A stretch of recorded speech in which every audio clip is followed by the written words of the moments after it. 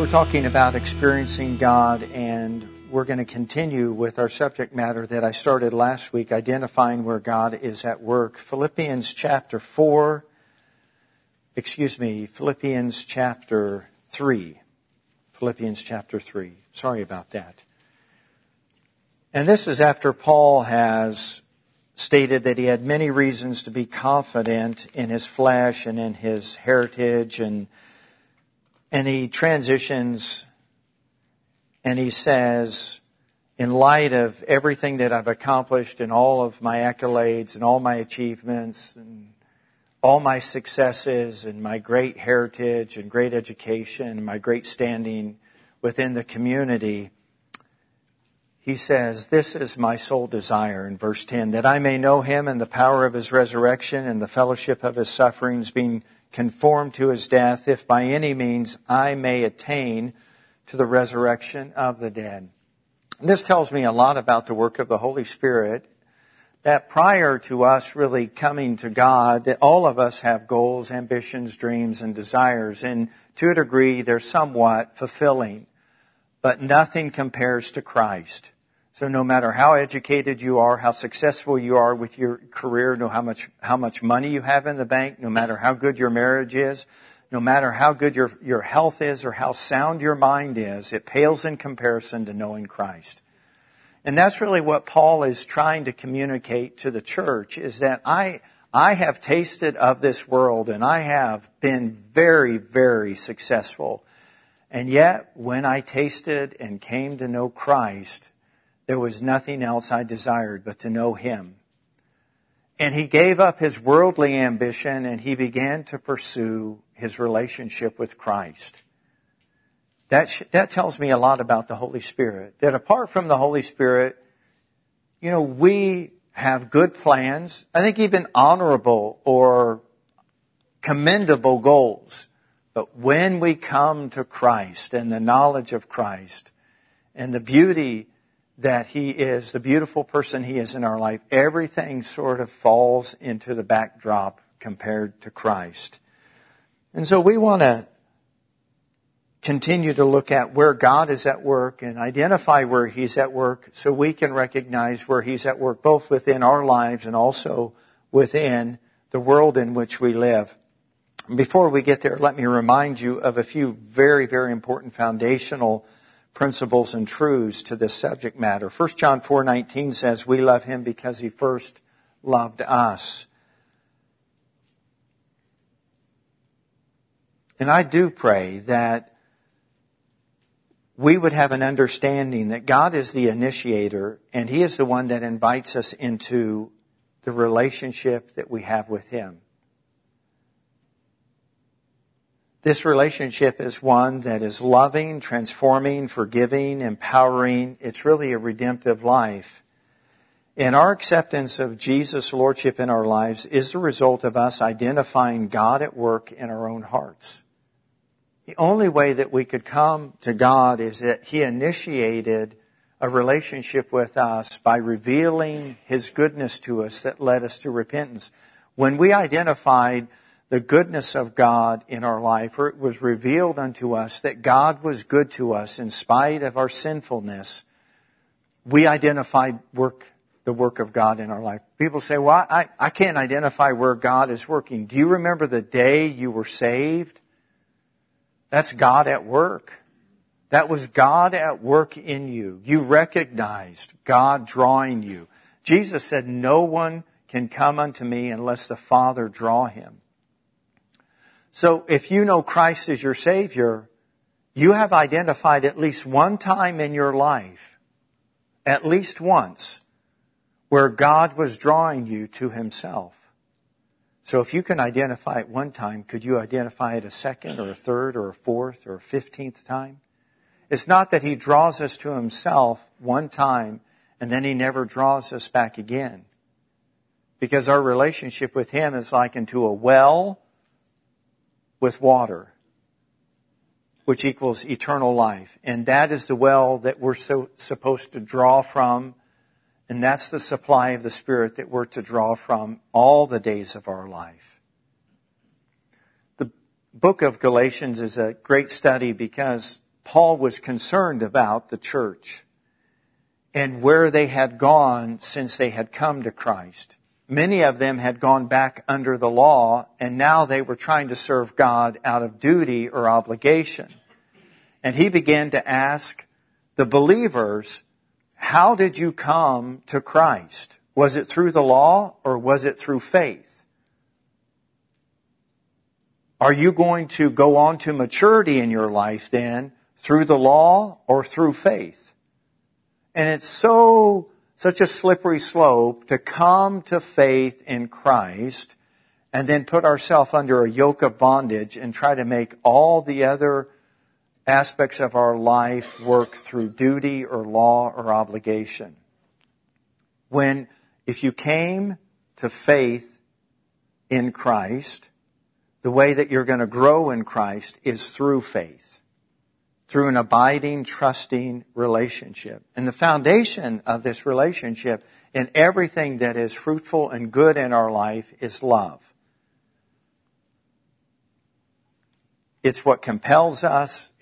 It's what makes our faith work. It's what gives us confidence and assurance in the day that we stand before the Lord, is that we have been touched by God's love. And we responded by saying yes to Jesus.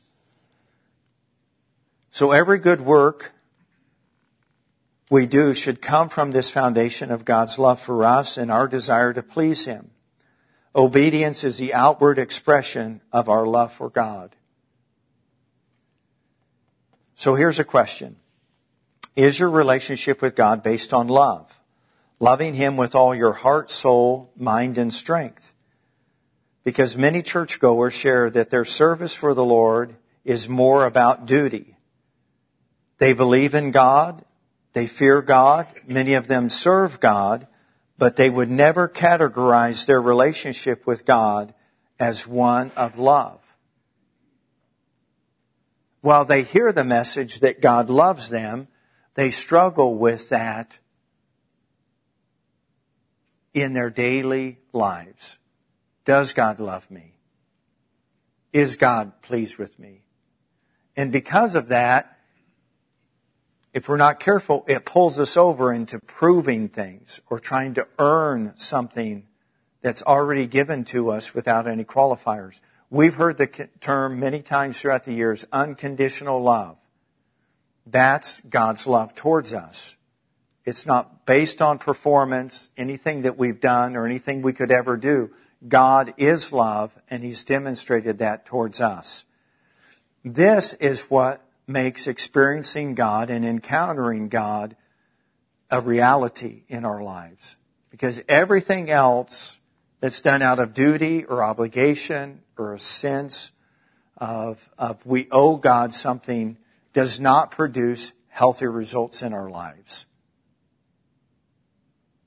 And many people that have grown up in a performance-oriented home, they're only rewarded for the good that they do, and they're never encouraged when they're struggle with this aspect of their relationship with God. And so they feel good about themselves when, in their mind, they're doing good, and they don't feel good about themselves, i.e., when they don't feel they've been that good. Therefore, God loves me when, and God loves me if, but they never have settled the issue, God loves me, period. And without that being settled and established in our lives and revealed to our lives, we slip back over into legalism quicker than what we would imagine. And outwardly, everything that we do looks very attractive.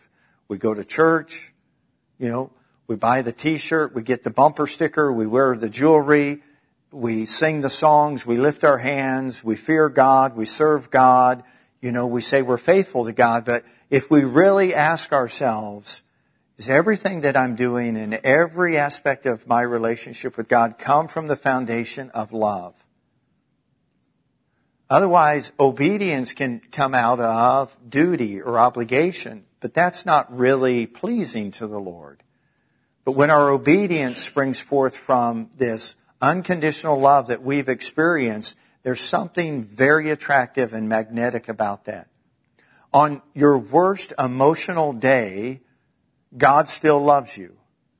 In your worst moment, in your poorest attitude, in your coarse language, in your prejudice, in your pride, in your sin, in your shortcomings, God is love. And we can come to Him at any time to receive any of our needs met. But we never leave the same when it's based on love. Our language gets better, our attitude gets healthier, our interaction with people becomes more Christ-like. We never can go to God as a loving Father and as His children and leave without being touched and transformed and renewed by His love again. But if we go because we just want rid of the guilt and the condemnation and the shame, but we don't understand the relational aspect that God desires to have with us as people, then we ourselves can go out, and this may not be our intention, but we can be a Pharisee, we can be a scribe, we can be a Sadducee, we can be a keeper of the law to the letter, but have no spirit about us. And that was a concern of Paul to the Galatians. And I think it's a valid concern in the world that we live in. There's probably more of us than not that still feel like we don't measure up at times because we're basing God's acceptance towards us on our works, not on the work of the cross. So unconditional love becomes like, for some folks, yeah, because they're not as dirty as I am. So experiencing God, recognizing God at work first begins by identifying a time where God did work in your life. And everyone in here who knows Christ has at one point in time been drawn to Him by God's Spirit. A tug in your heart, a knowing that you would be accepted, that you would be forgiven, that you would be cleansed. And you came and you experienced that. But somehow we walk away from that and then we say, God, I've got it from here. Thanks for everything that you've done, but I'll take it from here. You did the work on the cross, and we relegate the next experience that we have with God, maybe when we pass away and go to heaven. But the concept of walking with God, of fellowshipping with God, of having communion with God, a relationship with God sometimes is so foreign to people that are churchgoers. Their experience with God is based more on events and activities, conferences, or emotional highs. But there's not, for the most part, across the body of Christ, but there's not an awareness that they were created by God for God, and that their greatest achievements in life pale in comparison to knowing Him and loving Him and allowing Him to love us. Jesus brings everything into perspective in our life when He says, what does it matter if you gain the whole world and you lose your soul? What did you win? What did you gain? It's been said by one minister, he said, I would rather have the presence of God in my life than own the world with a gate around it or a fence around it. And yet some people believe that the more that they gain and the more power and the more upward mobility that they have and the more money that they have, then the better their quality of life will be. But you can chase that until you're exhausted and you're never fulfilled. There's a sense of temporal fulfillment with it that just comes from men and the recognition that other people would give to someone who has done something commendable. But there's nothing better than at the end of our life to know that what we did in duty and obligation as unto the Lord because we have been touched by His love. It compels us. It keeps us in service. It protects us from backsliding. It prevents us from, running from God. It keeps us running to God. It rids us of offenses. This is such an instrumental part of our relationship because it's our foundation, and from your foundation, right, comes your future. So foundationally, this is so key and so vitally important to us experiencing Him. So I believe that everyone in here has had some God experiences. You've encountered God. And those are sacred moments. And I'm not here to tell you that you're going to encounter something that is overwhelming every day of your life, because you don't need something overwhelming every day of your life. Because God is evident in so many subtle and beautiful ways every day if we would just be awakened to Him and His work and the beautiful work that He does every day. And not take it for granted, not take it lightly, not just gloss over it, but actually be intentional in saying thank you and showing gratitude and appreciation. So if our relationship with God is based on duty, and it's more about, what we believe, and I think that's important. I think the fear of God is important. All of these things, serving God, but nothing can take the place of the foundation of love. You can't substitute the fear of God where the love of God needs to be your foundation. Because Jesus was asked, what's the greatest commandment? We know the answer. It's in Mark 12, Matthew 22, love the Lord your God with all your heart, soul, mind, and strength. The second is like it, love your neighbor as yourself. So that tells us several things. You have a relationship with God, right? You have a relationship with yourself. You have a relationship with your neighbor. And from your relationship with God, hopefully you have a better relationship with yourself, and you're going to have, therefore, a healthier relationship with your neighbor.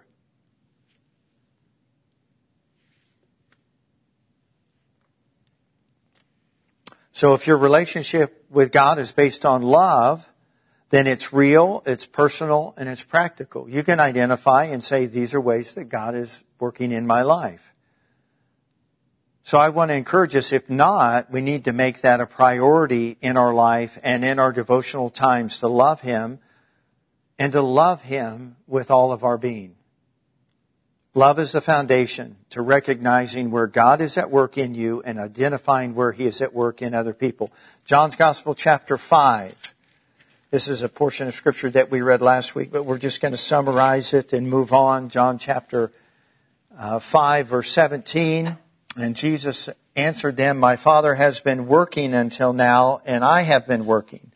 So that means where the Father was working, the Son was working. Therefore, the Jews sought all the more to kill Him, because He not only broke the Sabbath, but He also said that God was His Father, making Himself equal with God. Then Jesus answered and said to them, most assuredly, I say to you, the Son can do nothing of Himself, but what He sees the Father do. For whatever He does, the Son also does in like manner.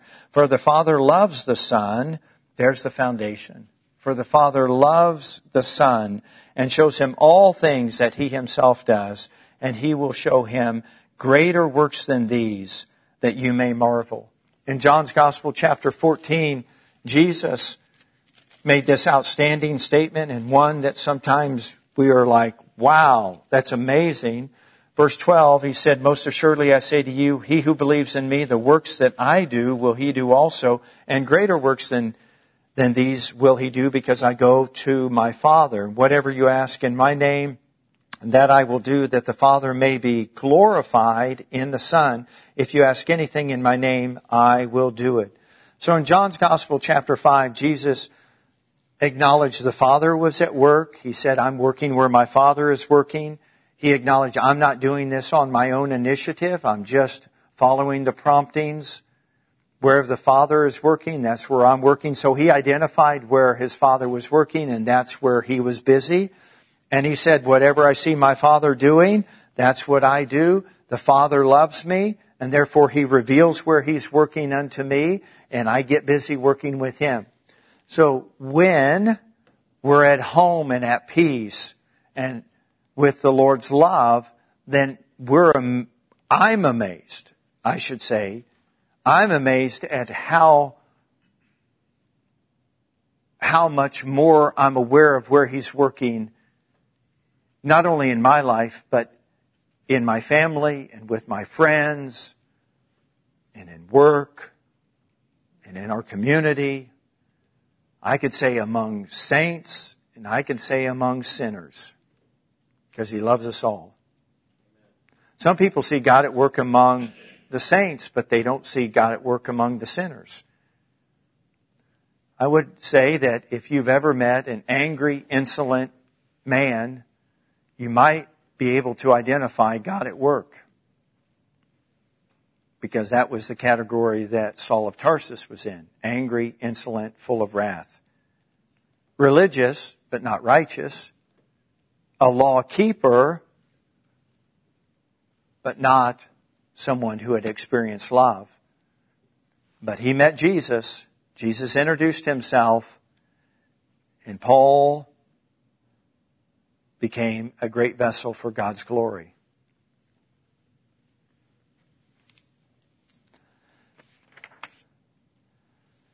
So Jesus includes us in John chapter 14 and involves us in His work. And then He gives us His Spirit upon the new birth. And He says, as my children, you're going to be led by my Spirit.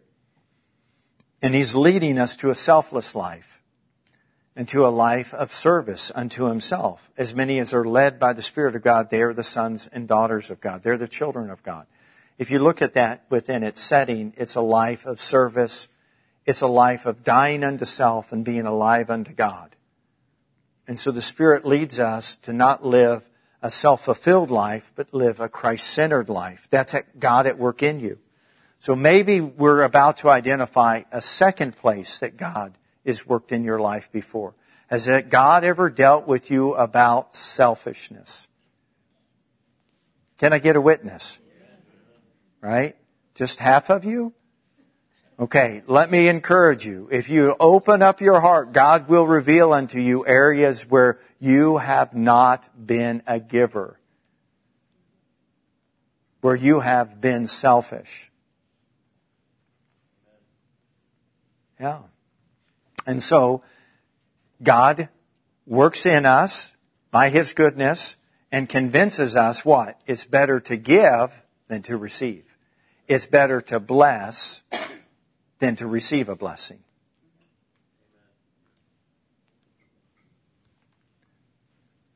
So if you can identify the day you came to Jesus, there's God at work. A day that God dealt with you about a selfish attitude or lifestyle, there's God at work.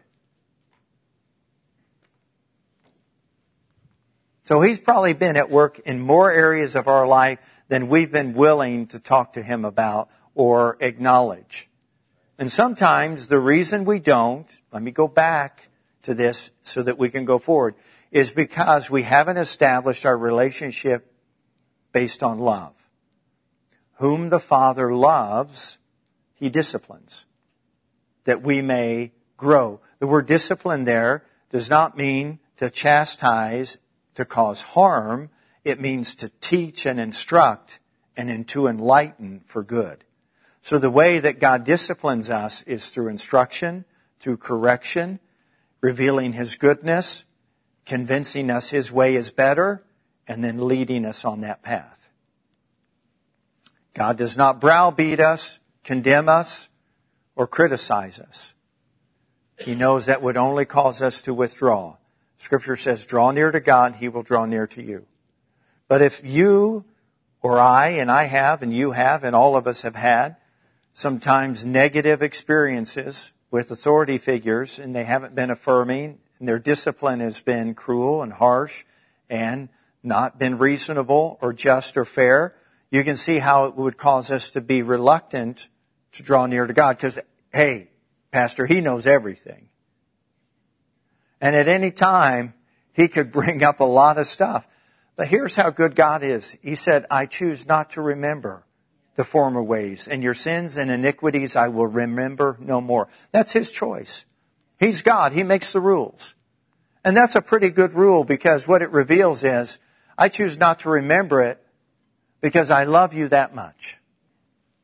I'm not holding it over your head, and you don't have to make up for it, and you don't owe me anything. But then I stop and I say, no, I owe you everything. And I don't owe you everything to get everything. I owe you everything because you have given me everything. I'm not trying to earn or merit. I gave up duty and obligation. I'm trying to move away from pharisaical and self-righteous and legalistic attitudes and move over into areas where there's righteousness and peace and joy in the Holy Spirit. There's where the well of life is. That's the kingdom of God. So God is actively at work redeeming the lost world, and He chooses to involve His children, us, in carrying out this redemptive plan. So we have to know that God is always at work. He's always active. So we have to watch and be observant for God at work. We need to recognize where God at work, because it begins with us recognizing where He is at work first and foremost redemptively in our lives. Everybody say redemptively. That means He's buying back stuff. He's bringing stuff, good things into your life, into the treasury of your life. Things that sin stole, God is redeeming. The things that sin came in and that Satan stole, because he's a thief, where he brought destruction and death, the Spirit of God is breathing life and resurrection and bringing into your life and my life the grace of God. I have to say this because maybe this will help some of you, and then we're going to finish with some real practical thoughts, okay? Sometimes we don't recognize God at work until after He's been at work. And then we look back and we're like, oh, that was God. But in the midst of Him working, sometimes we feel frustrated. We feel restricted. We feel limited. But He's got us right where He wants us, where the only place we can go is Him. Because we've tried to do it 101 different ways outside of Him. And He might put us in a place where the only one we have is Him. And when that's all you have, you'll realize that's all you need. And that's where you'll experience God. As long as you have a plan B, C, D, and E, God will let you work it. But when they come to an end and all you have is plan A, then plan A is what you'll start to do more often. So sometimes I've discovered in my life, Doug's plans just aren't going to cut the mustard. God is real. God is personal. Listen to me. God is practical. He's practical. He knows what you need. He knows you need clothes. He knows you need food. He knows you need shelter. And all He says is, just put me first. How many of us are doing well with that? He said, I'll take care of all of that. But somehow, come on, I know I'm helping myself right now. I feel like I have to provide. And then we say, but no, Jehovah Jireh, He's my provider. And then we say, God supplies all of my needs. And when we walk out the door and we feel like we have to burn the candle at both ends, and we have to prove, and we have to provide, and we have to do this, when God simply says, if you put your hand to work, I will bless the work of your hand. But how many of us feel like we have to get that blessing? We have to earn our right. We have to show someone that we're good enough, strong enough, capable enough.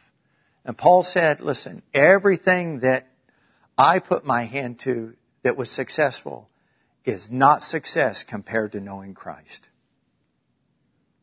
That's the greatest thing in my life. So Christ is my life. He didn't just come to give me life. Christ is my life.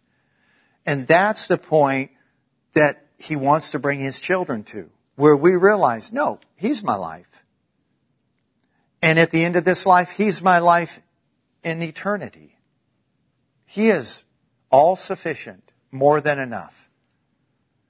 And He has given me opportunities to use the gifts, the callings, and the talents that He's given, but they're all His. And He's the one that adds the blessing. So maybe God's been at work, right? When you're at work.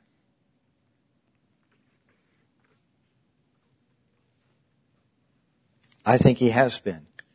So focus on your relationship with the Lord. Here's something that's important. Be willing to accept the assignment that God gives you. And the assignment that God gives you is not something you want to do. It's something He wants you to do. Let me say that again. Because a lot of people believe that God only calls them to do things they want to do. Let me encourage you to read the Bible. Because within the pages of God's Word, there was a lot of things He asked people to do, and they said, I'm not going to do it. Not going to do it. So God, we play that card with God.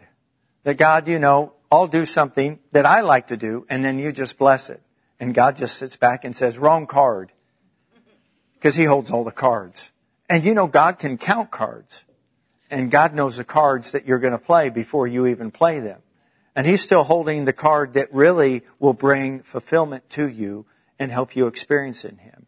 But a lot of people, they don't like the assignment that God gives them because it requires them to trust Him. And it stretches them outside of their comfort zone. So sometimes we say, people that, you give a spiritual assessment test. Or you give a personality profile and someone's got a bend, their personality bends that way and we say, they'd be great over here. Well, not according to God. God doesn't call us according to our personality profile or our gifted set. He calls us according to His assignment. I would never have chosen this. I wouldn't have picked Doug to be a pastor. I felt I would have been a better teacher, a better coach, an architect. I love architecture. I love building. I love design. But in God's plan, He called me to be a pastor. It requires faith. Those other things I had a natural bend towards. It's amazing that all of those other things somehow get incorporated within what I have to trust God to help me to do week in and week out. So some people say, I'm just naturally gifted this way. I guess God's called me to do that. Well, not if you're just doing it apart from Him.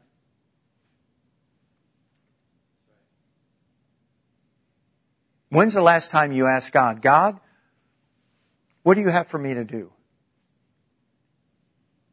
Where do you want me to work? Where do you want me to serve? Where do you want me to be? Not my will, but your will.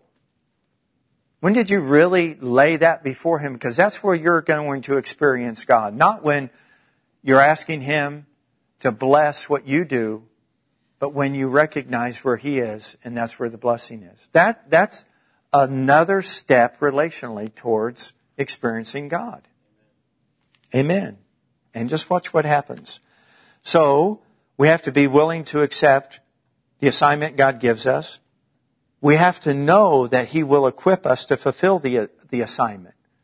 The example of Moses. Moses says, I can't do it. We know the story. I stutter. Get somebody else here. And then he comes before the people and the Lord said, what do you have in your hand? He has a staff. He said, that's what I'll use. So it was just a setup so that Moses had to trust God. But in the end, who got the glory? God got the glory. And that's what we want. The evidence of God at work, both in our lives and in other people's lives, will take care of itself as we step out in faith and obey the assignment. Identifying where God is at work, the family, your friendships, your work, your neighbors, with saints and with sinners. Love must be expressed in tangible ways. A person cannot love without another someone to love. So when God calls us to go and represent Him in the world, it's because He has someone He wants us to love in His name. Love is a tangible and a very real way that we express the grace of God. So, how do we recognize where God is at work in others? So I want to read John chapter 6, verse 1 through 6. After these things, Jesus went over to the Sea of Galilee, which is the Sea of Tiberias. Then a great multitude followed Him because they saw His signs, and He performed on those who were diseased. And Jesus went up to the mountain, and there He sat with His disciples. And the Passover, the feast of the Jews, was near. Then Jesus lifted up His eyes, and seeing a great multitude coming towards Him, He said to Philip, where do we buy bread that these may eat? But this He said to test Him, for He Himself knew what He would do. So, And this is a miracle that's getting ready to unfold here. And Jesus is recognizing that God has set everything up to where they all had to depend on the Father. Everything was a divine setup to where there was no way that a need like this huge need, couldn't be met unless God showed up. Unless they experienced the presence of God and the provision of God. And so, that's sometimes where you recognize God at work is in the impossible. It's not within the realm of human possibility. It's only God can do this. And when you and I see that, only God can save. Only God can heal. Only God can deliver. Only God can set free. Only God can convince someone that they need salvation. Only God. Then you see and you recognize God at work. So there's a myriad of ways we can do that. But then there's another example that we'll get to in the upcoming days, but I want to leave you with this, and then we're going to be dismissed. So God is at work, number one, where people receive you. To as many as received Him, Jesus, they became the sons of God. You have to go where you're celebrated, not where you're tolerated. Many people waste years of their life trying to play God in other people's lives, and we're not qualified to do that. We're going to change them. We're going to fix them. We're going to deliver them. I'm not qualified. You have to go where accepted, and you know where you're accepted is where you can have a conversation and it's not forced. There's just a flow to it. It just unfolds. If the conversation becomes awkward and people shut down on you, and you're lacking something to say, and your emotions get involved, and you get angry, and you take it personal, I promise you that's not God at work right there. That's you trying to force something. There's no flow, there's no life, there's no expression. And maybe it's time to step back and ask somebody else. Ask God to send somebody else to do that assignment, because that's not my assignment. Sometimes God needs to bring someone in who knows nothing about the situation, so that when that person speaks to the person who's all messed up, and you know all their mess ups, and I think I'm preaching to myself right now, you know everything that's wrong with them, and you know how to make it right, they know that's just you drawing on the history of that relationship, and they resent it. But if you step back and say, God, you've got to get involved, because I'm not being accepted here. I'm not being welcomed here. So you've got to bring somebody from the outside and give them wisdom and a mouth of understanding. And they step in and they start poking and they start identifying areas where they need help and where they need healing and where they need deliverance. Then that other person says, only God could have brought you into my life. And they identify God loves them.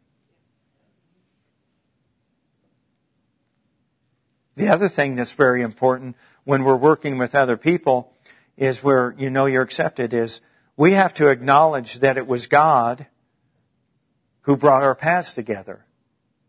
We have to acknowledge that. We're like, man, God brought us together. And the third thing is, you know where God is at work in other people's lives through you, is that you both come to a mutual understanding. God brought us together for something that would glorify Him. We didn't come together just because we have mutual interest. You know, we like music, or we like sports, or we like politics. We like current events, pop culture. No, God brought us together for His purpose. And let's figure out what that purpose is, and let's do it. So where you're accepted, where someone says, man, you're an answer to prayer. And you say, you know what, you're an answer to prayer in my life.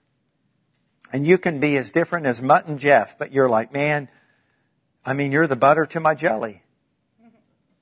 They're like, right on. Has nothing to do with personalities. And then you say, you know what, God brought us together for something bigger than ourselves. Let's figure out what that is. God brought us together for something bigger than us. What is it that He brought us together for? That's how you start to acknowledge God at work. It's not natural.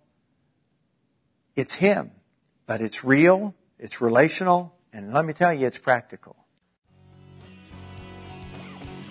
Thank you for listening to today's message. We hope that it encouraged or inspired you to God's best. If you have any questions about today's message, need prayer, or would like to learn more about Living Word Fellowship, please call 641-828-7119 or visit us at lwfknoxville.com.